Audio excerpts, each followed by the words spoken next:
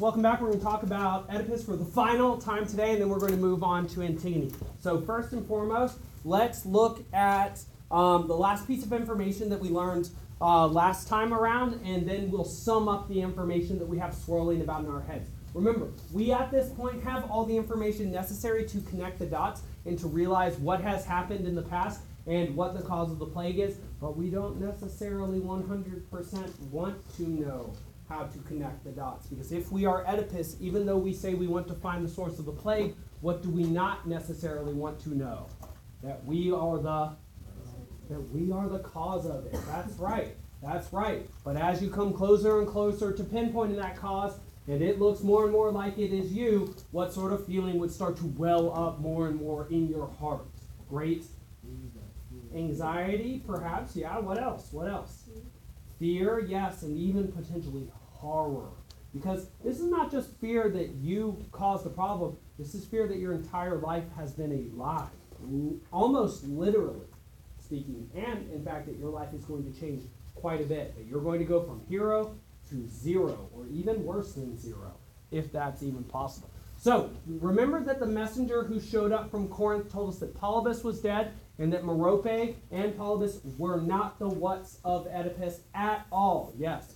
The parents, they're not the real parents. So at first we thought, oh, good, prophecies. They don't mean anything. Apollo was wrong. And then we find out that actually Merope and Polybus were not the parents of Oedipus, so they were not the people he was prophesied to what with. Yes. Kill and lay with. That's right. And so he went from being off the hook to right back on the hook. And so, we just have one more person that we need to see. And that person is the person who was first charged by Jocasta with killing the baby of Laius and Jocasta. Why was it that that baby was to be killed? What prophecy had Jocasta and Laius heard? Yes?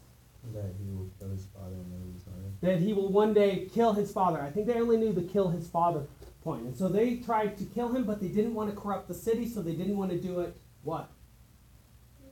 Themselves. They didn't want to do it themselves. But when you give somebody else your responsibility, do they always carry it out in the way that you want them to? No. And when that responsibility is killing a baby, do you think people are very eager to do that sort of thing?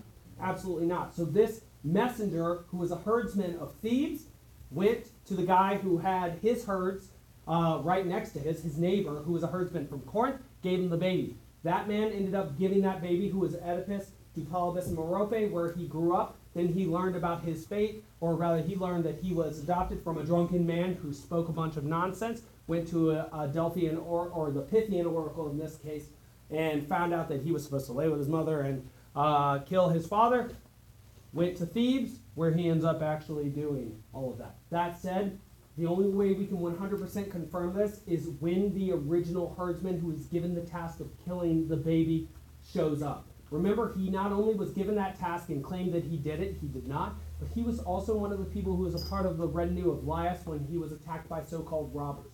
So if he tells us A, that he did not kill the baby, and B, one man killed Laius, who definitely is the cause of all the suffering in this plague?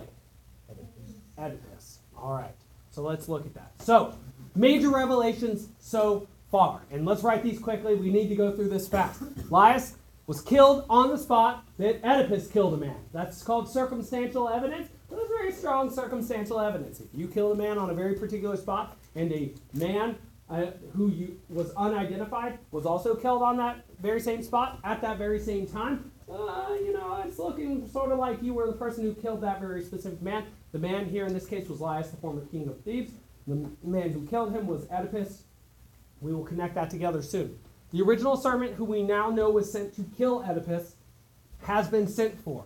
What he needs to confirm for us is, was it robbers or a robber who killed Laius? And the latter, recall that the latter would incriminate Oedipus. Then, since Polybus is dead, we thought that the curse could not come true, but we found out that Polybus was not Oedipus' father. So if this servant comes back and says that Laius was killed by one man, Oedipus will have lived out the curse that he tried so hard to avoid in the first place. Let's keep moving. So, Oedipus shows that he's being a bit thick.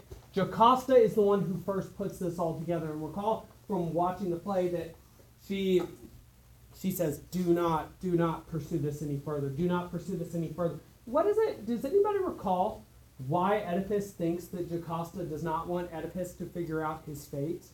He totally misunderstands the situation. He thinks that the reason why she doesn't want him to further pursue this line of thinking is that he will find out that he is not of royal blood. He thought he was the son of Polybus, a king. But he thinks that Jocasta, in her vanity as a queen, will dislike the fact that he is potentially born of a commoner. He has no clue how much worse it is, what it is he's going to figure out. And so she says, I beg you, do not hunt this out. I beg you, if you have any care for your own life, what I am suffering is enough. Oedipus assumed Jocasta thinks he could be born from a slave. He's being a fool here, a nepios, as Homer would say. Oedipus and Jocasta then argue. She is arguing him away from a humiliating and terrifying truth, and he is raging himself towards it. She takes her final exit. We know that she will soon commit what? How? Suicide how? By hanging. And we see that that is a particularly feminine way of dying in ancient epic mythology. We know that that's the way that... Who else died in that way? Yes? Antigone. Yes, Antigone dies in that way. That's true. She hangs herself, just as Jocasta does. That's an excellent connection, especially since we just read that. Who else? Who else, though? The serving maids of Oedipus. An unwarlike way to die. Very good, very good, very good. All right, let's keep moving. Oedipus then misinterprets Jocasta's flight. He thinks that she thinks that he's the son of a slave. And he claims he's the child of fortune. It would be better if he said he was the child of ill fortune. Wouldn't you agree? I would agree as well. The chorus then speculates about the mother of Oedipus. Was she a nymph who lay with Pan? Pan is a very interesting deity. There was actually recently a movie made about him in the last 15 years or so called Pan's Labyrinth. He's Pan in Greek means all as well, so it's sort of like an all-encompassing spirit of nature. He's often represented as a so-called faun. Human top half, and I think it's either goat or deer. I think it's deer bottom half, because it's satyrs that have the goat bottom half. In any case, if you ever read The Lion, the Witch, and the Wardrobe, you'll run into a faun. Yes? Wait, so what's the difference between them and a centaur? A centaur has a horse bottom with 4 legs, and a minotaur has a bull top half. So, yes, they're all hybrid creatures. We'll talk about what a hybrid creature means when we get to Circle 7 of the Inferno next year in Dante. And so, was she some bride of Loxias? That's a name for Apollo. All these are wrong. So, an old man enters. Oh my goodness. It's like a church bell, bong, or a gong goes off. This is the man, the Theban herdsman, who was first charged with killing the child and was in the train of Laius when a man who apparently this servant was supposed to kill long ago shows up and kills Laius. This is the man that has the information that we have been waiting for and waiting with great anticipation. We have this herdsman. Does not remember the messenger from Corinth, but the messenger from Corinth, as you recall from watching, really, really refreshes his memory. He says, no, you remember me. We for 3 years or so, every day would see each other, and we would move our herds together. And I forget, one of them had double the amount of animals of the other. I can't recall which one was which. But in any case, the messenger says that he kept a flock near this man for 2 or 3 years. He says, did you give me a child? The herdsman then says, he begs not to tell Oedipus the truth. He says, I wish I died the day I did. Indeed. The baby who this herdsman gave to the messenger from Corinth was the child of Laius. This is the final piece of information we need to know. What? Who killed Laius? And who was it that killed Laius? The what of Laius? The son of Laius. Which prophecy has come true? The one that was told to Oedipus and the one that was told to Jocasta and Laius. Can you run from your fate in this Greek mythological world? No, absolutely not. So, ask your wife, Jocasta. She's the one who gave the baby away, who apparently was you, due to an oracle that the baby would someday kill its parents. So, because the herdsman pitied the baby, he gave it to the messenger from Corinth. He gave the baby to Polybus and Merope, and that's how all of this got started. Oedipus now has very much changed, is a changed man. We see that his recognition and his turn of fate all occur at once. His recognition, I have lived out the prophecy.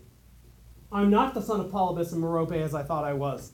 I am the cause of the pollution of this city. I have been blind to everything that has happened around me. He goes from the luckiest man in the world, the hero of Thebes, to the least lucky man, a luckless man, all at what?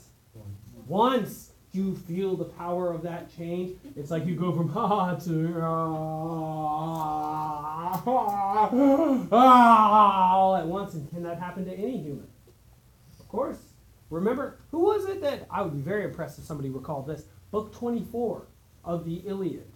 Who was it that Achilles mentioned having a very similar situation to that to Priam in order to get him to eat? Priam, of course, is a good example of that. He had everything, and then he lost everything. His sons, his honor, his head, his kingdom. But who was it that was changed into stone to forever cry waterfalls after her 14 children were taken from her because of her vanity?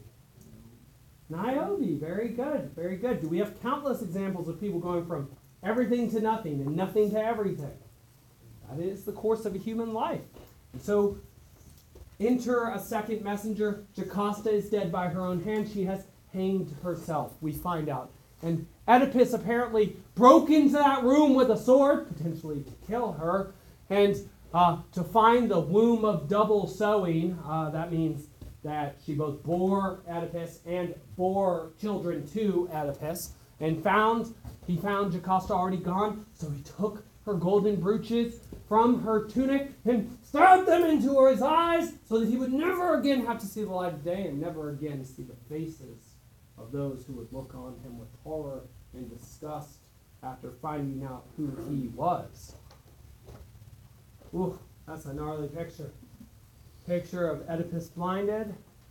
So now, Oedipus will cast himself out from the land he has cursed. Even though he doesn't know where he's going, where would he go? Where will offer him hospitality once they hear who he is? Odysseus was one person going amongst the Phaeacians being cursed by Poseidon. But Oedipus, the man who double sowed with his own mother and polluted the city that he was king of, it'll be hard for him to find justice anywhere. His life is darkness now, literally, in that he cannot see. And in terms of direction, he knows not where he's going metaphorically. He knows not where he's going physically because he just can't see. He curses having the bonds on his legs broken. He, just like so many characters in this play, wishes that he had never even been born, wishes that he had died when he was young or had never grown up at all. Sort of like what is it? Who is it that Hector wishes had died without ever having been married because of the curse he brings on Troy? Yes? Paris, yes. It's like he wished he had never lived at all because of the choices he made. Whew, rough stuff. And he laments his fate. Creon approaches. That's a gnarly picture of Oedipus hugging his daughters for the last time. What are the names of his daughters? Who can recall? Yes? Antigone and Ismene. Very good. So Creon approaches to help, not to brag. Remember that they had a little friction because Oedipus had, of course, been accusing Creon of being a traitor. So Oedipus requests, please exile me. Send me to the mountains of Kithaeron. Take care of my two daughters, please. And then he hugs and says goodbye to his daughters. But even with wailing and sadness, if we could go on forever doing it, we would. But does time pass, and do we have to stop at some point? Yes, and we see a change even here at the end. I hope I mention it. Oh, that's pretty good. That's a good picture. That's a good picture. Good. He weeps for his daughters. And he says, and when you are ripe for marriage, who will he be, the man who will risk to take such infamy as shall cling to my children? Interestingly enough, Antigone will actually find quite a fetching fiance, Hymen, the son of Creon. And the only son, I believe, of Creon after he sacrifices his son Megareus in order to win the Theban war. Yes? Were the sons and daughters of Oedipus ever... Oedipus, were they deformed or did they have any, like...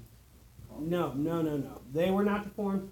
I mean, there is a higher risk of, I think, Down syndrome, and the more interbreeding occurs, the higher the risk becomes. But in this case, the only thing that gets corrupted is not their physical being, but their fates. Which is perhaps a prefiguration of our scientific knowledge that sort of thing doesn't tend to work out very well. In any case, Oedipus abdicates to Creon. That means he steps down from kingship. And Oedipus asks for Creon not to take the children. And I always like this last little bit here.